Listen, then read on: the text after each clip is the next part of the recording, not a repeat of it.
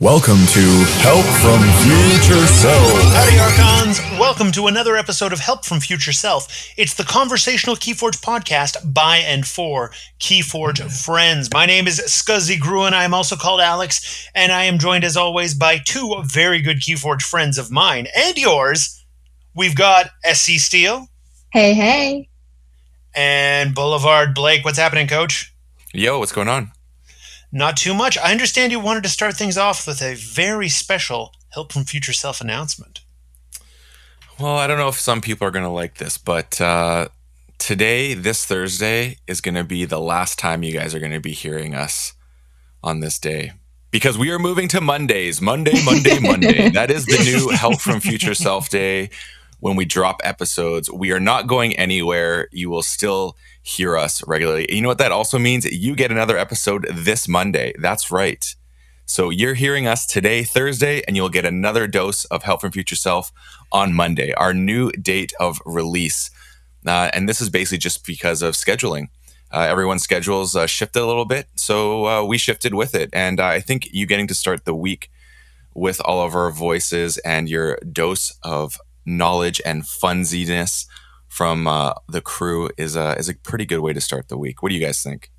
Couldn't agree more. I'm super excited about it, to be perfectly honest. And, life changes, things change a little bit. And I really like the discussion around this was basically like, all right, how are we going to make this work for everybody? Because it's obviously important to all of us that Help from Future Self continues to come out on a weekly basis. We didn't want to go on hiatus. We didn't want to have to change things in such a way that people would be getting less episodes.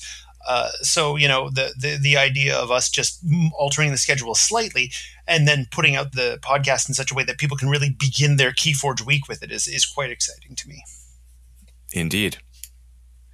All right. So we are not here entirely to talk about the new schedule dropping on Mondays going forward, but we are here to talk a little bit about a somewhat controversial topic. I'm just going to say it, and one that's been controversial within the Keyforge community for a long time, almost as long as it's been absolutely inescapable within the Keyforge community as a topic of discussion.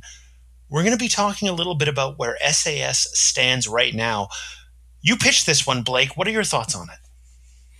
So what made me think about this was just how, first off, that Nathan declared that DOK will be going on hiatus along with Keyforge, which means we won't be getting updates to SAS scores, which, I mean, if I don't know the amount of work that goes in the back end, but it's a pretty complex site. So I imagine there is quite a bit of work updating and everything. And if the game is kind of on hold, maybe that makes sense. The unfortunate side of it is that I feel quite strongly that Dark Tidings is not accurately represented currently. So that means the newest set that we have in our opening for the foreseeable future will not be corrected in a way that represents how it plays to a degree. And what I mean by that statement is I think the actual individual card ratings are not exactly up to scratch as some of the other sets.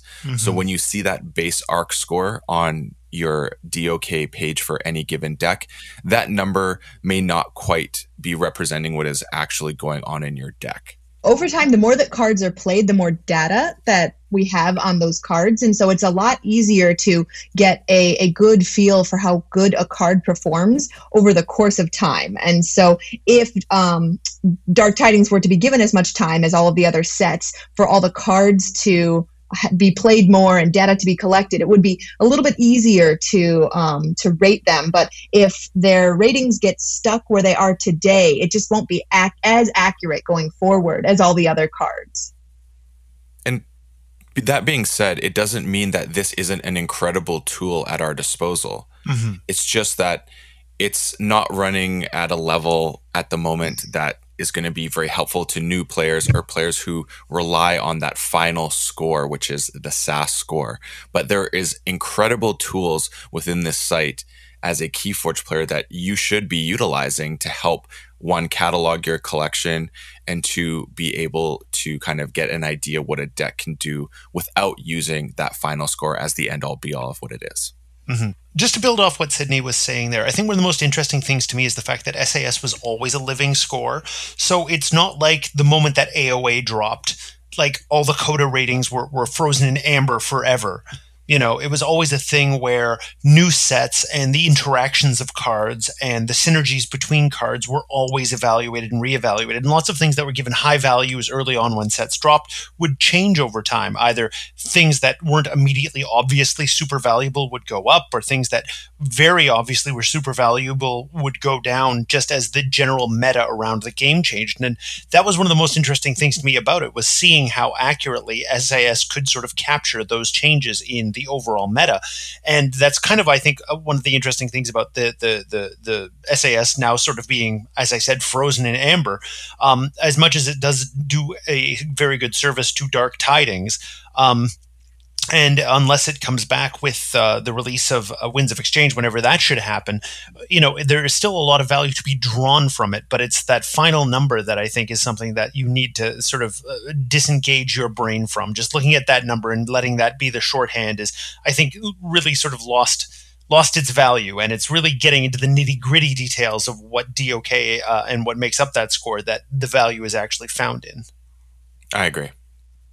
I think that a lot of what makes up the score that creates SAS are things that are factually true, and things that can actually be used outside of a SAS score to evaluate a deck. And those are things that you might even want to get to know, so that, like, when you're looking at a sealed deck, you can't scan that deck into Decks of Keyforge or into the Crucibles to look it up on Decks of Keyforge before you pick which deck you're going to use in a sealed game. And so a lot of the same things that go into evaluating a deck right in front of you to choose which one you're going to play are the same things that are available on Decks of Keyforge, just splayed out in numerical or graph form, so that it's a lot easier to evaluate decks that way. Could you give us some examples, Sydney? Oh, absolutely. So, like, one of the things that I always look for when I'm getting a sealed deck is expected amber. So basically the specific pips. There's raw amber is the amount of amber that is printed onto a card. And so when I'm looking at a sealed deck, I'll count how many raw amber pips I have on my cards. But one of the things that I also look at is, when a card hits the table, will it generate amber for me? Not just if it has that pip, but if in the text of the card it's going to steal an amber, or it's going to get an amber into my pool in some way. That is expected amber. So I'm still looking for a lot of those types of cards. And on Decks of Keyforge, that is one of the statistics that are available to see in any given deck that you look up. Yeah, I mean, that's one of the things that I do look at and I utilize Decks of Keyforge for, is those numbers beneath the SAS score, which is your Ember control, your expected Ember, your artifact control, creature control, speed under efficiency specifically is ones that I really pay attention to.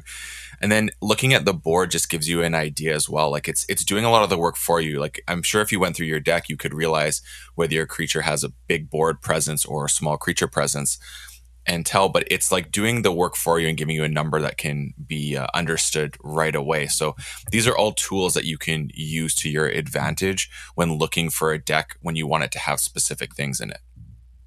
We've been talking about the different themes and the personalities of all the different houses. And what's kind of cool is we can kind of associate some of these ratings with different houses. For example, Logos and the efficiency score go hand in hand. You're really looking for a high efficiency score when you have a house with Logos, a deck with Logos in it, because Logos is really good at drawing you cards and cycling through your deck.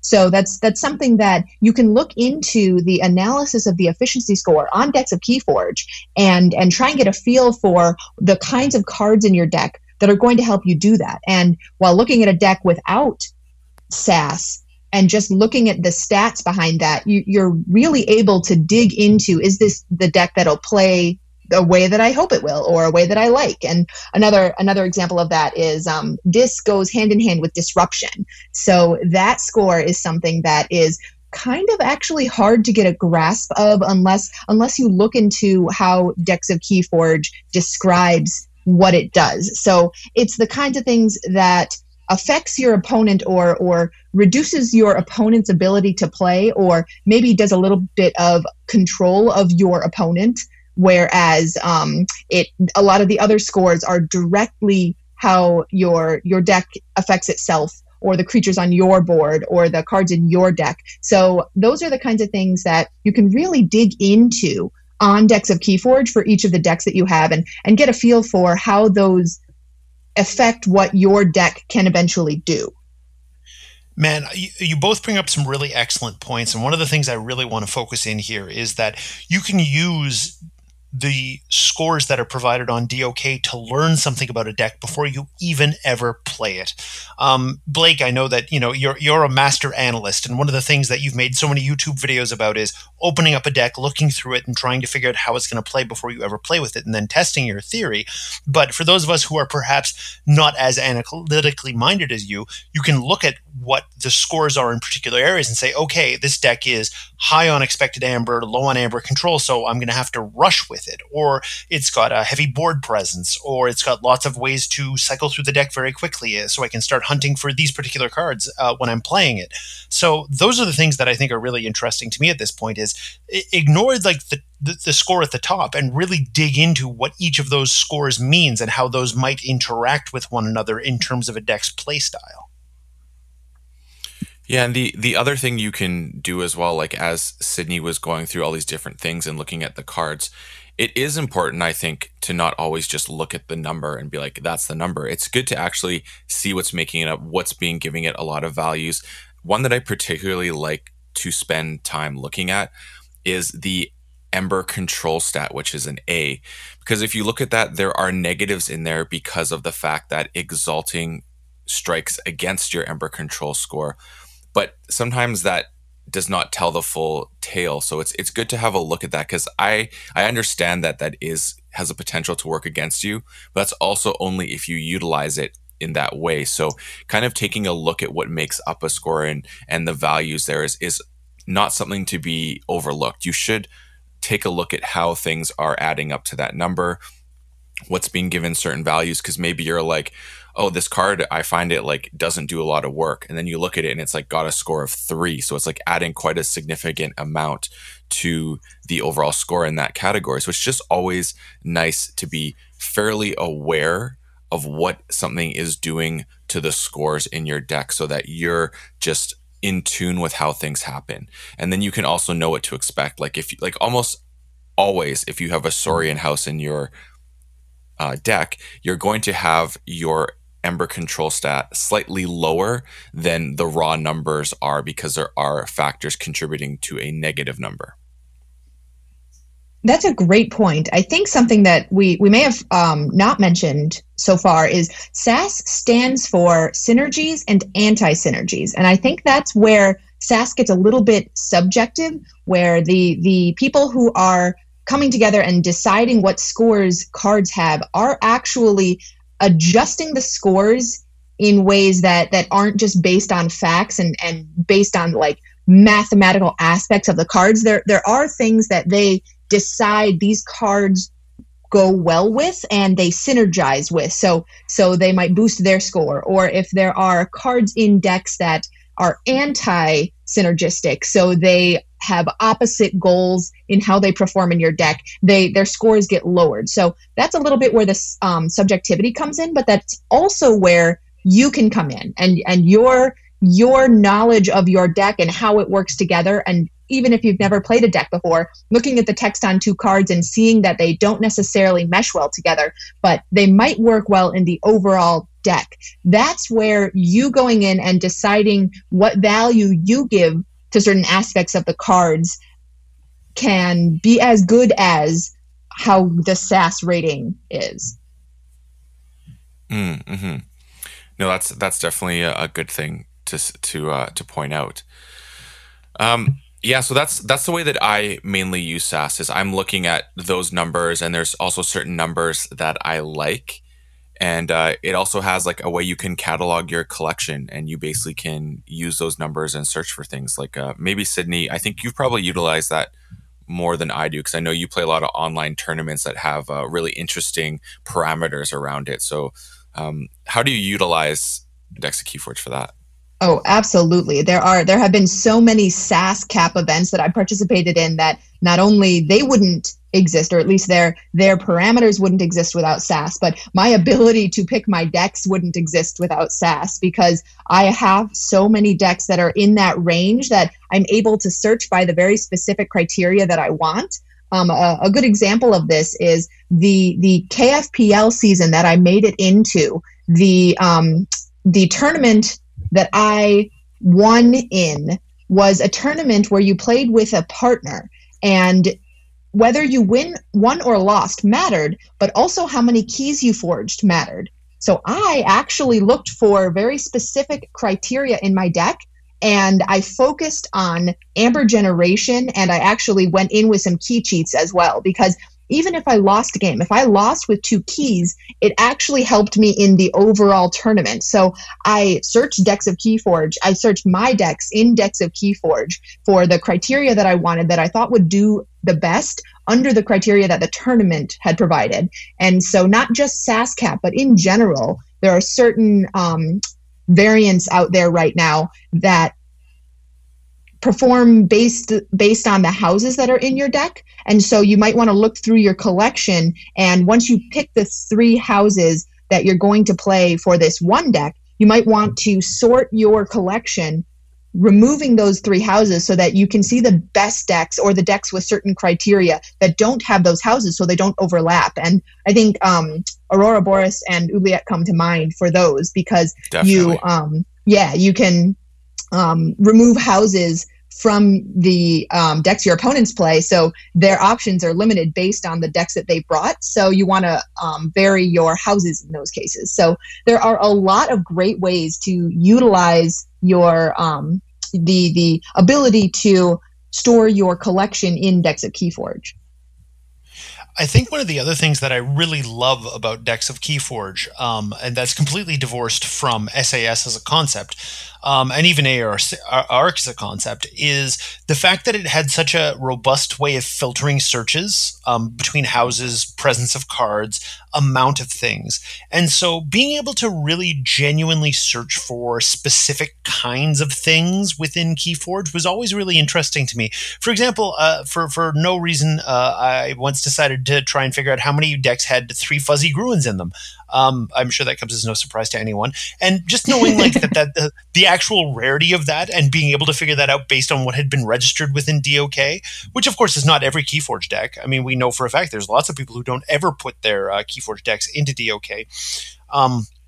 Just being able to do that was really interesting to me as a person who collects that style of deck. But I also found that it was interesting when we were getting into discussions of impact of certain cards or combinations, because we could really start to look at, okay, well, you know, if we're afraid of, say, something like Genka running away with the game entirely, how many Genka decks are there? How many Genka decks that have the ability to recur are there out there? How many out there that have the combination more than once? How many out there are in decks that otherwise can still be playable outside of just the Genka thing? And that really was enlightening, I think, many times in research for this podcast, in being able to look at those sorts of things.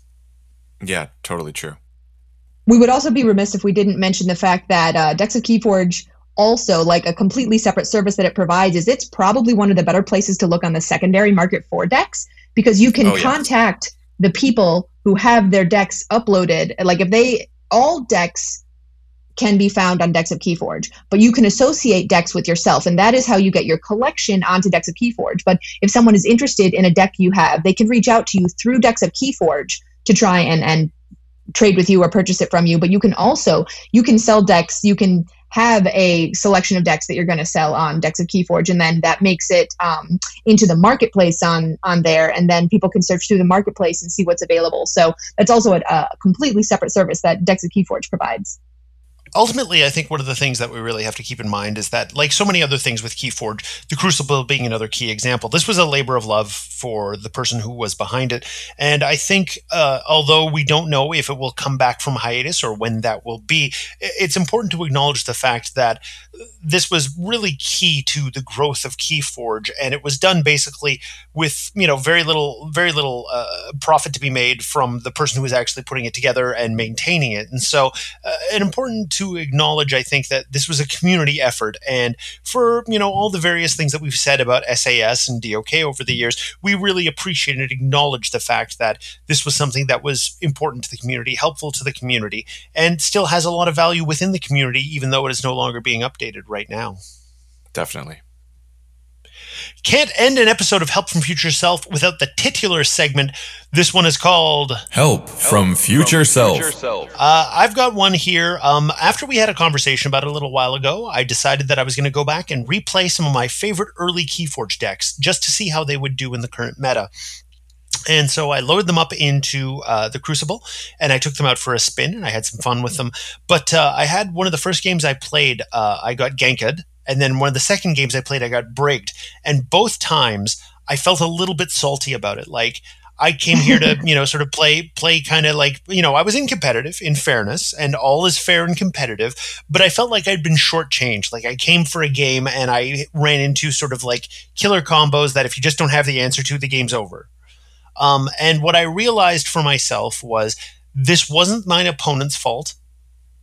This was my fault, because at the very beginning of the game, I was not doing my due diligence in checking to see what kind of deck my opponent was playing, bringing up their deck list, having a look at it, and remembering, and this is possibly even something we've said on the podcast before, you are not obligated to play the game that you load into.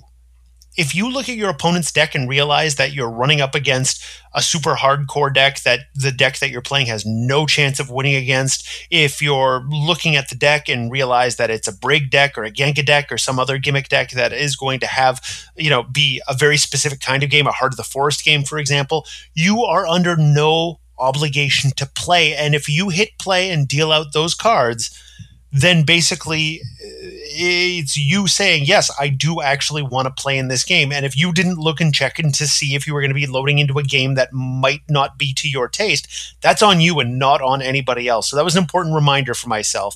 You are allowed to walk away from games. And as much as I believe it's important to be able to walk away from a game you're not having fun playing, even in the middle of that game, by conceding and saying good game, I think it's also important to look at your opponent's deck and realize that perhaps it's not the game you're looking for, and say, you know what, I don't think I was actually interested in playing against a Genka deck today or a Brig deck today. Have a good one and concede right then and there. That's incredibly thoughtful. All right, you can find us on Twitter at HFFS Podcast. You can find me at Scuzzy Gruen on Twitter and on the Crucible. Where can they find you, Sydney? I am SC Steel on Discord and TCO, and I actually got in under the wire the last couple of hours of signups for ABR, and I decided to do it. So I'll be playing ABR this season. Excellent. Blake, where can they find you? What do you got going on? You can find me on Twitter at Boulevard Blake. That's BLVD Blake. Search my YouTube under the same name, and as well as on Discord at Boulevard Blake, #3840. Right now, I am just plotting my next deck giveaway for this month. I decided to do it instead of just like a deck a week. I'm going to do something where I will draw 3 names and then reveal the decks. And then I will have those people contact me and decide which decks they're going to play. And I'm hoping they will choose the same deck, because then I'm going to play a game kind of like, on the red carpet, when it's like, who wore it better? It's going to be who played it better, though. Because we're at times now. And we're going to have people play the same deck against itself. And whoever wins is the winner of the deck. Love it. Top notch. All right. We will be back again on Monday. That's right, Monday, with a brand new episode of Help from Future Self. Until then, stay forging.